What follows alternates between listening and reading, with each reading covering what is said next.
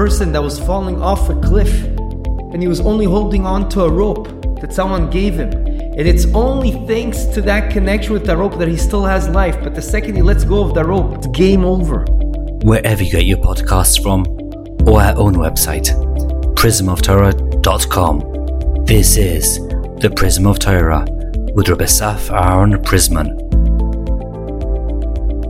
Shalom to everyone. In this week's Parshas Vayigash, I want to share with you a concept I saw brought down in the Sivus Shalom, which I think is very exciting, unique, and practical to all of us. We know that in this Parsha, we reach the climax of the episode when the brothers are with Yosef. Yosef is the king of Mitzrayim. And finally, Yosef decides to reveal himself to the brothers and tell them that he is Yosef, their brother. The question begs itself. Yosef is saying to them, he got everyone to go away, and then behind a closed door, only him and the brothers, he says, I am Yosef. Is my father still alive? And the question begs itself, he should ask, is our father still alive? Not is Avi still alive, but Avinu. Plural. Question number 2. Then he goes on to tell them, by the way, I am Yosef, your brother, that you sold me to Mitzrayim. Everyone knows they sold him and they eventually got to Mitzrayim. Why is he emphasizing that point? We all know that he was sold by the brothers. And last question, later on, when the brothers eventually realize it's Yosef, their brother, they go back to get their father Yaakov Avinu, and they say to their father, Yosef is still alive. He's in charge of Mitzrayim. He's the king over there. Come with us. And at first glance, when he heard this, Yaakov didn't believe them. And only after they spoke more to him and they saw the special present that Yosef sent him, the carriages and stuff, only then he believed. The question is, how can he not believe? These are the Shiftei Ka,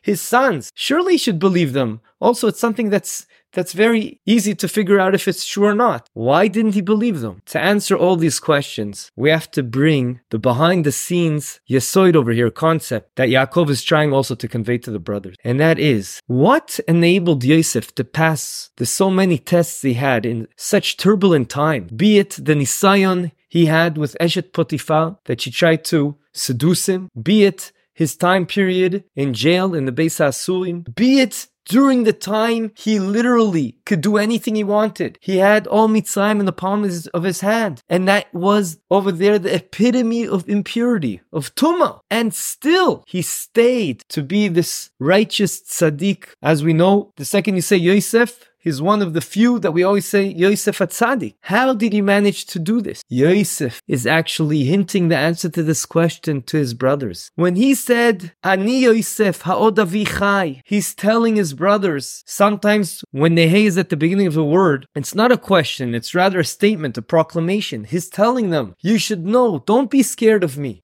I'm not upset that you sold me. And you should know I'm still this spiritual person, modest person, because Od Avi Chai, my father, i.e. the connection that I had with our father, but my father, i.e. my connection with our father. That's why he said it in the singular form. My father, Avi, my relationship with my father, my relationship with our father is still alive and kicking. And that is what gave me the strength to be able to be successful in all these tests, these nisyonis HaKadosh Baruch Hu gave me. And that's why I'm able to limloch on Mitzrayim without letting the Tumah negatively affect me. And that's what he was telling them. Listen, Ani Yosef ha'od avicha. Yes, the relationship I had with my father, which was unique and special, it's still alive and kicking, and that is what allowed me to persevere and to continue going in the ways of Hashem despite the crazy environment I am living in right now. And despite that, literally in Gashmias, he can do any taiva he wants. And where is another proof to this idea? Because we know the Gemara in Soita, Daf Lamed Vav Amud Beis, says that when he almost failed in the test he had with Eshet Potiphar, when she tried to persuade him and seduce him to be with her, it says that suddenly the Gemara says he saw the image of his father. And it's from that strength, from that connection he had with his father, he had the strength to do Ratzon Hashem and to not fall in the pitfall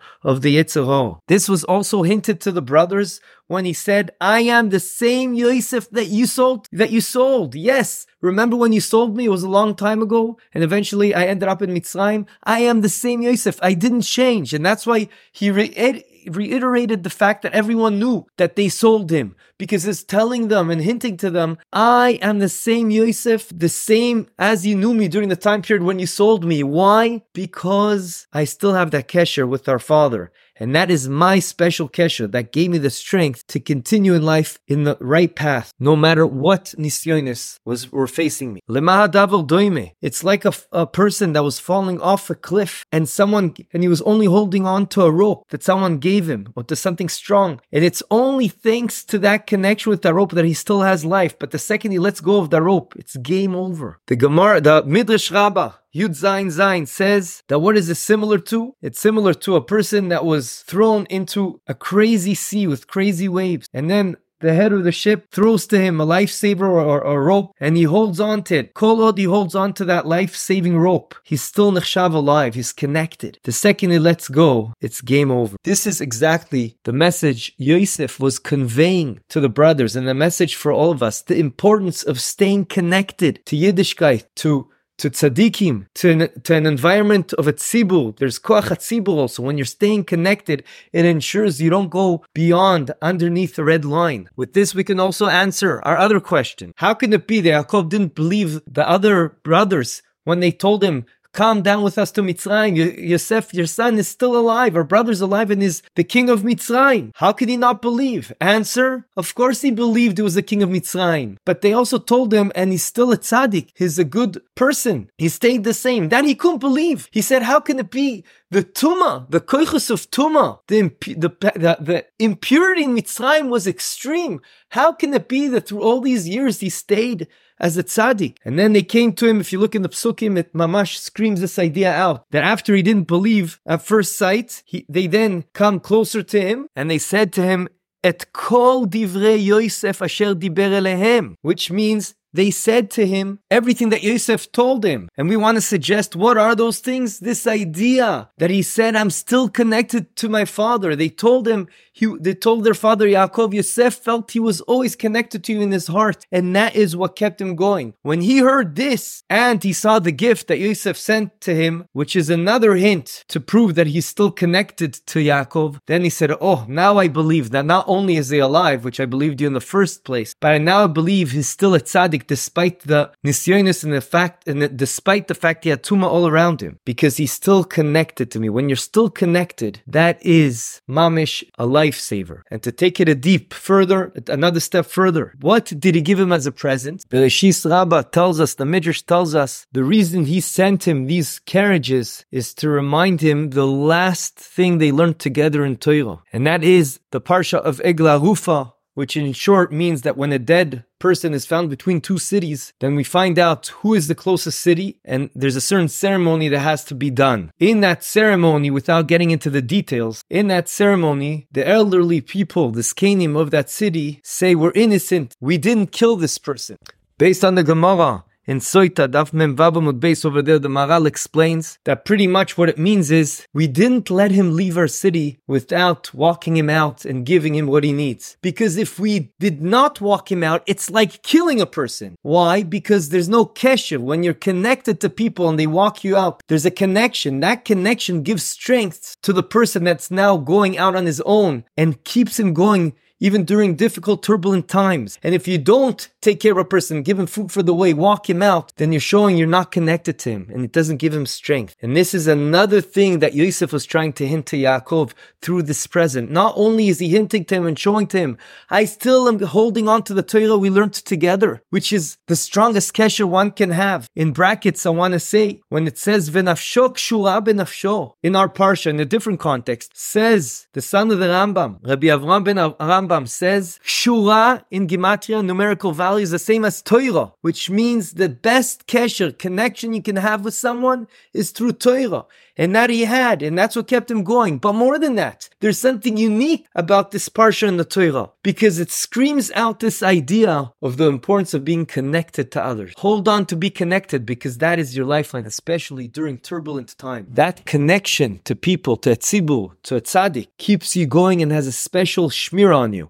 Ad kedei kach, I want to suggest that that's one of the heilige minhagim we have on Rosh Hashanah, the first night, that it's very important. Everyone goes around to everyone and wishes them a Lashana Toiva Tikaseb Zichasem Le'alta L'chaim Tovim L'Shalom, because that also shows you're part of a tzibur, and we're all connected, and that's the whole idea of koach hatzibur, and that's also the danger of lifrosh min hatzibur. We know Chazal tell us how dangerous that is. What we just said is actually hinted, or even more than hinted, in the Baal HaTurim himself. When Yaakov last saw Yosef, before he ended up being in Mitzrayim, it says, Vayishlechehu me'emek Chevron. Says over the Baal HaTurim, he walked him till Chevron when he left. And then Yosef told his father, go back. I don't need you to come with me. His father Yaakov said back to him, no. It says in the Parsha we learned in Egla Arufa, Yadeinu lo shafchu et adam hazeh, the skenim of that city. That dead body was found closest to them. They say, we didn't kill him. And we know the meaning of that. He told his son, we didn't let him leave our city without walking him out. How can I not walk you out? That is what gives strength to a person. And that's exactly, Baal HaTurim connects it to the present, to these carriages that have to do with Egla Arufa, this Parsha. It's a hint to that Parsha. From here, obviously, we learn the awesome importance that one has to stay connected. From one perspective, you have to always stay connected to a good environment, to a good tzibur, because that is what ensures you'll stay focused about what life is all about and go in the ways of Hashem. But from a different perspective, you should do your utmost to keep others connected. Don't only think about yourself, but you should ensure that people around you are connected to you or to the people they need to be connected to, because you have no idea what the ripple effect of that will be. Even a small smile here and there to a person, to a bachur, to a young person, you have no idea. That in itself can keep a person connected and can give us a special shmirah during all the times, especially during difficult times. I would like to end with a story that my wife heard in one of the parent-teacher meetings.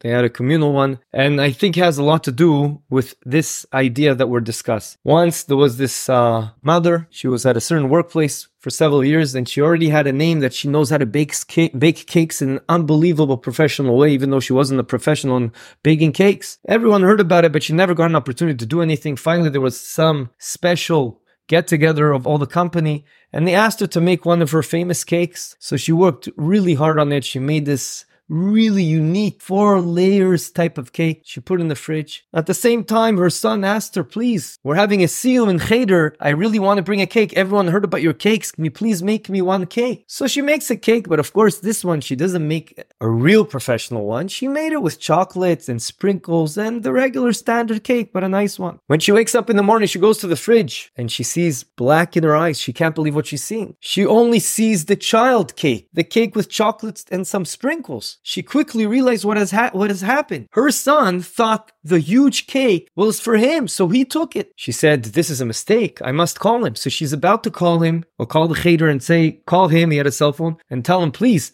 you made a mistake. Let's switch the cakes. But then she stopped herself and said, wait a second over here. How bad is he going to look in front of his friends? Everyone on the school bus can already see, wow, look at that. You made that for the siyum? That's unbelievable. That's your mom made that? And suddenly he's going to look like the biggest loser because they're going to have to pull a switch and he's going to come with this 10th of the size cake instead. So she decides, I'm not doing this to him. I'm not doing this to him. So she maybe didn't have the most pleasant time at work. I don't even know what she did because that part of the story was never told to me. If she made another cake or she just went with that small cake. But the story continues. Later on, as this kid became older, unfortunately, he went a bit off from the standard derech and he became less religious, we'll call it. And the one thing that kept him going is, for some reason, the yarmulke didn't take off. It got to a point, to such an extreme point, that him and his friends said, that's it, let's just go away for a while, out of the country. They lived in Israel. They were about to go somewhere, to Chutz La'aretz, and who knows what would have happened there. And as they're waiting in line, just before they're going to board to the plane, there's a section in the airport over here that you go to some cafeteria. They were going to buy a cake or something and coffee. As they're waiting in line, he suddenly sees a cake. It looked exactly like that cake that he took to the siyum 7 years before. And suddenly it hit him. Wow, look how much my mother invested in me. She even made such a cake for my siyum, for my Yiddishkeit. How can I do this? How can I just leave? How can I do such a thing? And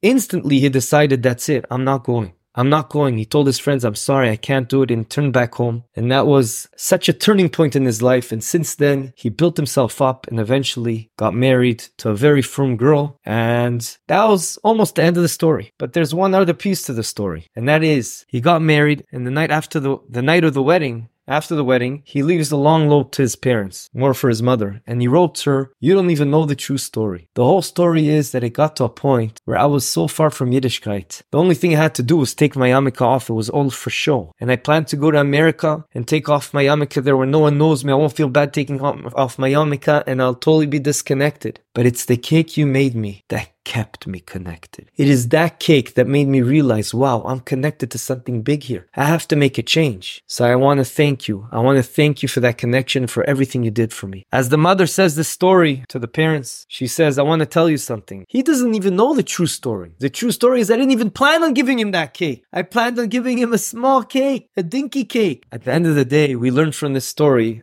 from the votes, that we're saying what Yosef told the brothers, the extreme importance of staying connected. Staying connected is staying alive. This is true about everyone, especially the relationship of someone that is actually close to you, like your kids. To do what Yosef was able to do, stay connected and ensure that others will be connected to us, to ensure we all live a life of Torah and mitzvahs, a life of achdus, and through that we'll merit to be as a Mashiach and have shalom for all of Klal Yisrael. Amen v'amen.